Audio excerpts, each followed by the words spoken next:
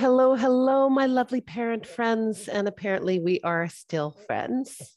And we're in episode 13 of the Parenting Teen and Tween podcast. I am Dr. Nikki Narradin, and I'm your cruise director on this journey we call parenteening. I kind of love to say the word cruise director because when I was young, I grew up watching something called The Love Boat, and Julie was the cruise director. And she was so beautiful and so fun. And so am I. And so are you. And we're going to have the best time that we possibly can have in this journey. So this is the second time that I'm going to be recording this particular podcast. And for some reason, the recording that I did yesterday didn't have the audio on it. And I'm lucky I checked it because I switched it straight to my podcast platform and I did everything I normally did. And I wrote down the description and I kind of let it be. And I didn't listen to the podcast. And part of the reason why I didn't listen to the podcast is because I want the podcast to be easy. I want to make sure that I can get a podcast a week out to you guys so that you don't miss anything. And if I indulge in my perfectionist self, but it's not even perfectionist. I just want people to love me.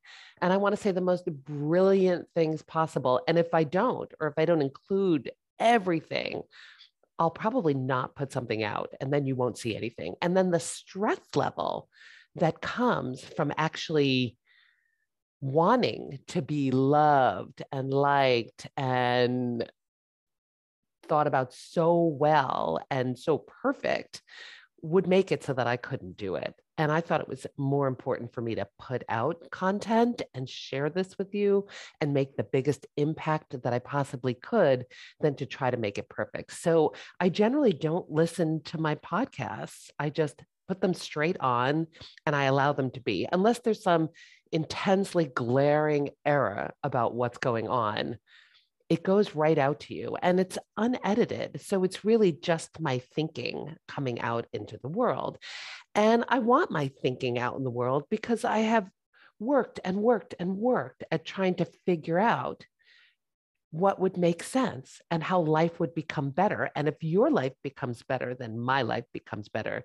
Because what I see going on right now, especially for the patients I take care of, for the friends that I have, it looks really uncomfortable and it looks like it's heading not in a good direction. So I checked that podcast and there was no audio on the podcast. And all of a sudden I started thinking, my electronics aren't working. My video and audio and computer and everything I believe in terms of what should happen with my electronic ability my virtual ability, my ability to get out there in some automated way was just sunk. And I have this manual about what I expect it to be like. I should be able to turn the computer on and it should do exactly what I expect it to do. And it didn't. Oh my God. I can't believe the kind of manual I have for electronics that I want them to work. And I want them to work really easily and really well. And I don't want to have to think about it. And so when I have to think about it too much, I get really annoyed. And annoyed is such an interesting feeling, like to walk around being annoyed. Now, I see people walking around annoyed constantly. They are annoyed about everything. And that looks like such a hard way to walk around. But also, I find other people just running in the other direction. So it's very hard to stay close and connected to people when you're feeling annoyed all the time. It's very hard to stay close and connected to yourself when you're feeling annoyed all the time. And it's really hard to have a good time. And I am into having a good time, even when it feels hard. So that was my annoying experience with my computer and with my podcast. But I don't know, I just decided to think that because it was a true thought. Like, so I'm always saying I'm not a positive unicorn and fairy thinker, but rather a thinker of what I can truly believe. And I did believe that there were probably some things in that podcast that I would have liked to have re-recorded. And there are probably some more things that I would have liked to have said. And the truth is that I probably won't get to all of them here anyway, and it won't be perfect, but it will be me, and it will be me talking to you, which is pretty fantastic. So here I am again, week 13. I'm beyond a season, which is pretty great. And I'm in Nome, and I just got back from that fishing village that I go to. So I'm 4 weeks on and 4 weeks off in Nome. And I do 1 week in a small fishing village called Shishmaref, which is a pretty great name. Now, I thought that that was a native name. I thought it had some fantastic meaning to it, but it turns out that Shishmaref is a Russian name. At some point, the Russians had controlled that small fishing village and they called it Shishmaref. And I have no idea what it means, but I do like saying the word shish. And so every time I go there and everybody knows this village as Shish, I get to say the word shish. And I'm like, shish this and shish that. It's pretty shishy. Anyway, so I have to take a small plane to this fishing village, and it is an airline called Bering Air, which I love. And the first pilot that brought me over to the fishing village is this pilot that I just trust and have flown me many a time. So I know that I'm going to get there safely.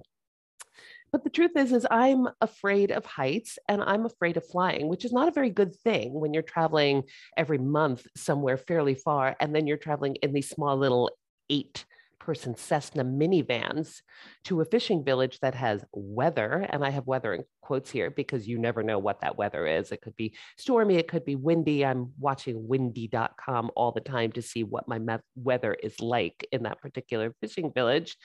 And you never know if you're going to get there. So if you're afraid of flying, it's not a great idea. So a long time ago, and I might have told you about this before, I definitely blogged about it. I did decide to think that turbulence will happen and nothing has gone wrong. And then I also decided to think that these pilots actually want to live too. So I know that this wonderful pilot, Jason, who has been flying forever, and they train their pilots so beautifully at Bering Air, and they don't fly when the weather is really extreme in any way or conditions are dangerous, that I would get there okay with that thought that turbulence will happen and the pilot doesn't want to die. So I got there, and that was really great. And then it's always difficult to be there. And the difficulty there is that I'm generally sleeping in the clinic and I'm often sleeping on the floor. And I don't sleep really well to begin with. I don't know about you guys, but I'd say I probably sleep 1 out of every 4 nights. Because by about the 4th night, I have accumulated enough things to think about that it somehow inhabits my sleep pattern and I don't sleep. And so I've really been working on not making that a problem. And it's been interesting because I think we're sold this idea that we have to sleep and we have to sleep a certain amount of time. And if we don't sleep a certain amount of time, I guess I'm assuming that people think they're going to die. Now, I know that I'm not going to die if I don't sleep 1 every 4 nights. Maybe I'll have a little bit of a harder day the next day, but I do get to decide what I make it mean in the process. So I've really worked on when I'm not sleeping that I tell myself that I am relaxing, and that is true. I am relaxing. I might not be going into a deep REM sleep, but I am definitely relaxing my body, and that's restorative, and that's good. And then I try to not go through that internal freak out that happens when you're not sleeping that just makes things worse. And so I'll start to do some of those positive parenting reps that I do, the ones where I concentrate or focus on a certain sensation of my body.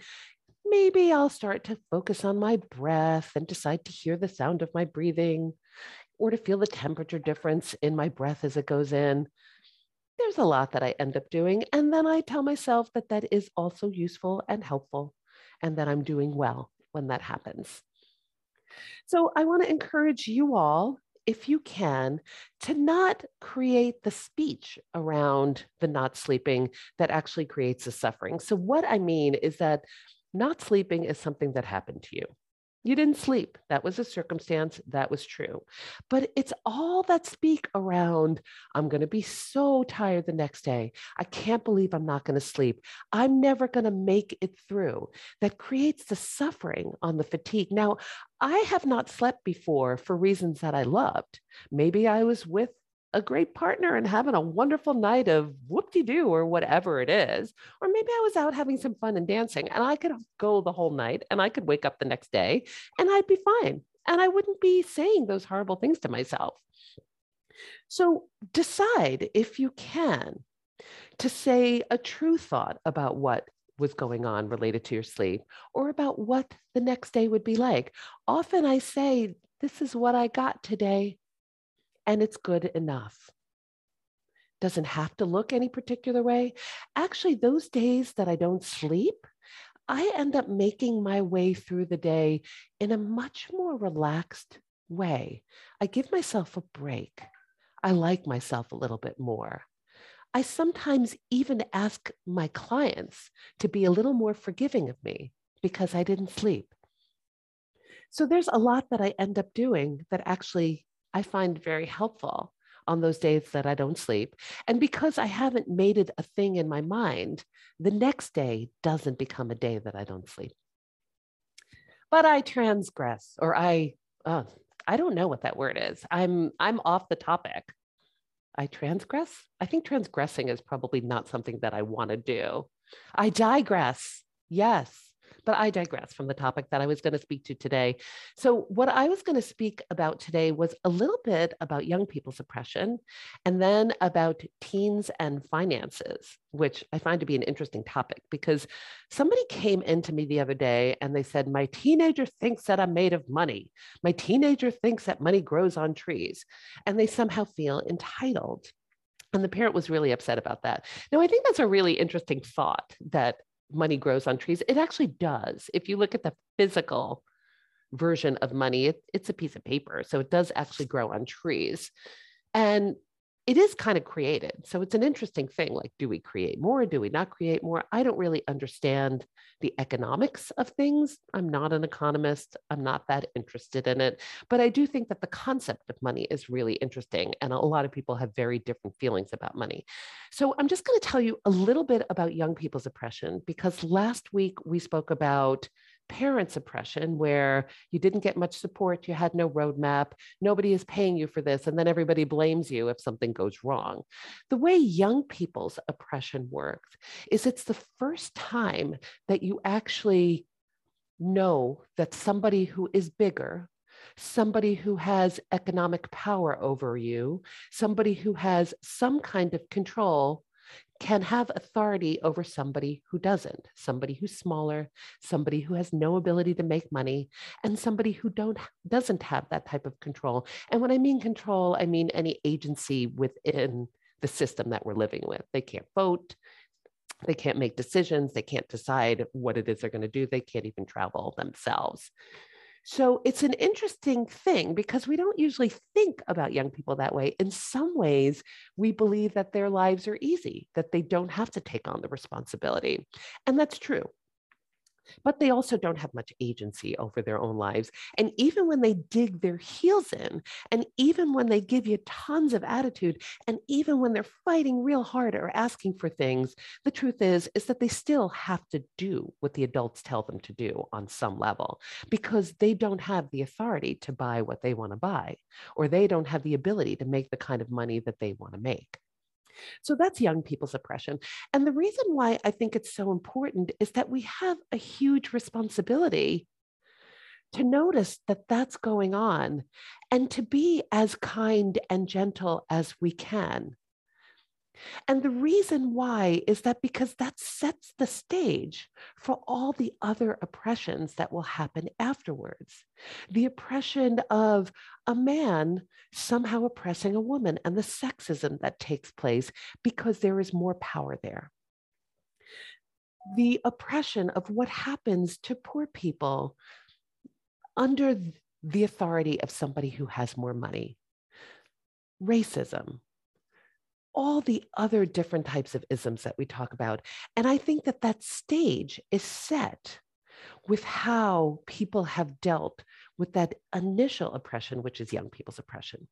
Now, the reason why I'm talking about that, and I'm interested in teen finances, just because I had a patient who had come in and talked about that, is that when you have an economic advantage over your young person, then you have all the power, really.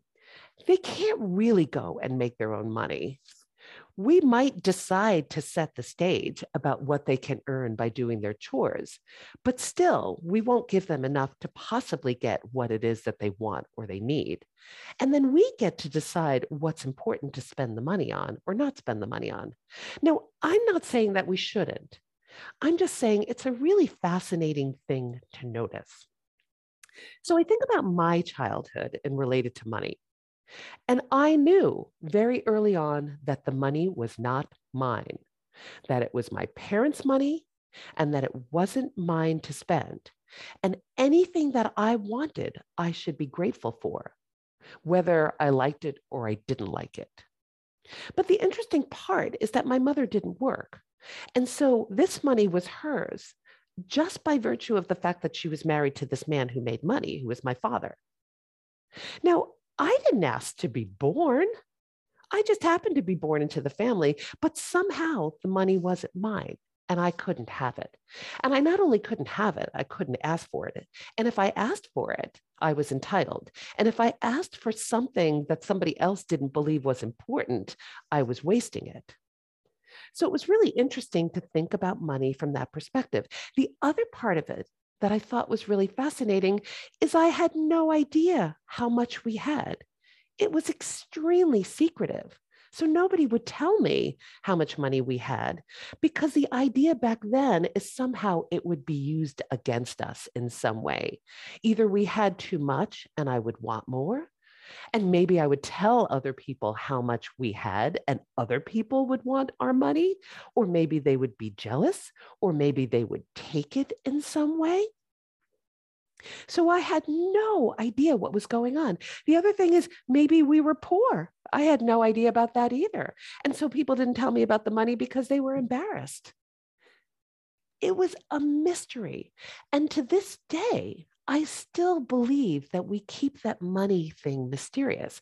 I know that my husband has a philosophy that there's nothing good about telling a young person about money. Maybe he believes, and I don't know because I never really asked him about this, that they're going to go and share it with the rest of the world, or they're going to want too much of it. I don't know exactly what's going to happen, but somehow this money thing needs to stay secretive. So fast forward to today, where I will decide to spend money in the ways that I want, but my kids don't get to spend money in the ways that they want without asking. And again, I'm not saying that's bad. I just say that we don't understand what's going on with it. So I will allow myself to go out and buy breakfast when I go out with my girlfriends, and I do that every Friday. I will allow myself to go out and buy a cup of coffee at Starbucks if I feel like it. But my kids don't actually get to do that. And when we go out with my children, which I find really fascinating, and they want to get a drink with a meal, I decided that that's a big waste of money. That drinking actually adds and pads to the bill, and we should just spend it on food because we're going out to eat. Now, I don't know why I believe that or not, but that is the way we have spent our time going out with my family. So I decided that I wasn't going to keep money a secret anymore, that I was going to tell my family and my young people how much I made, how much we spent per month, what I spent it on or didn't spend it on. And it turns out I spend it on a lot of things that I don't even think about. How much I wanted to save or not save, and how much was left. And also how much of it was important to me. And I also wanted to know what was important to them to spend it on. Now, I might have agreed or not agreed about it, but I was going to open myself up to listening to whether they had enough money to spend it on things that were important to them and figure out how to get that to them or not. But they were also able to tell me what they thought wasn't important for me. So I am urging you all to have an open conversation about money. And the way you're going to do that is you're going to have to look at what your money beliefs were. and do those thought downloads related to money and separate your thoughts from your circumstances and poke those holes into what you believed money was when you were young and what you were taught about it, everything. And then I want you to bring that back to present time and have an open conversation with your family and your teenagers about what you had, about what you were spending, about what you thought was important, and about what they were spending and what they thought was important. And see if you can come to some understanding in relation to money. And not decide that they are just entitled little money suckers, which is what I believe and what I think most people had believed up to this point. But they do have reasoning behind what it is they want, whether we think it's a good reason or not. And again, ultimately, we get to decide. But I think that conversation becomes balanced. And I think you'll be happily surprised at what kind of leadership your teens will take on in relation to money and their responsibility to the family. All right, that is what I got for you. So I want you to go to my website, drnikkinaridon.com, and sign up for my From Hostility to Harmony, from my Conflict to Connection, so you can stop fighting and screaming and worrying boot camp. It's incredibly inexpensive. It's only $97. It's all automated, so you could do it on your own terms. And what I'm going to do is I'm going to have Q&A sessions and office hours once a week, so you can have actually personal contact with me, which is really great. Please like, rate, review, and share this podcast so that everybody could get this information. I want to impact the whole world. Remember, our teenagers are launching. We don't have a lot of time, but when they go out, they are the one that's going to change the world. And I want us to change that future generational direction that we go. The generational trauma will stop with you. The buck stops with you. And you have that ability. You're the leader of the family and you can change things immediately. Now, also, when you go to the website, get a copy of my book and share it with everybody you can. All right. I love you guys and have a wonderful week. Bye.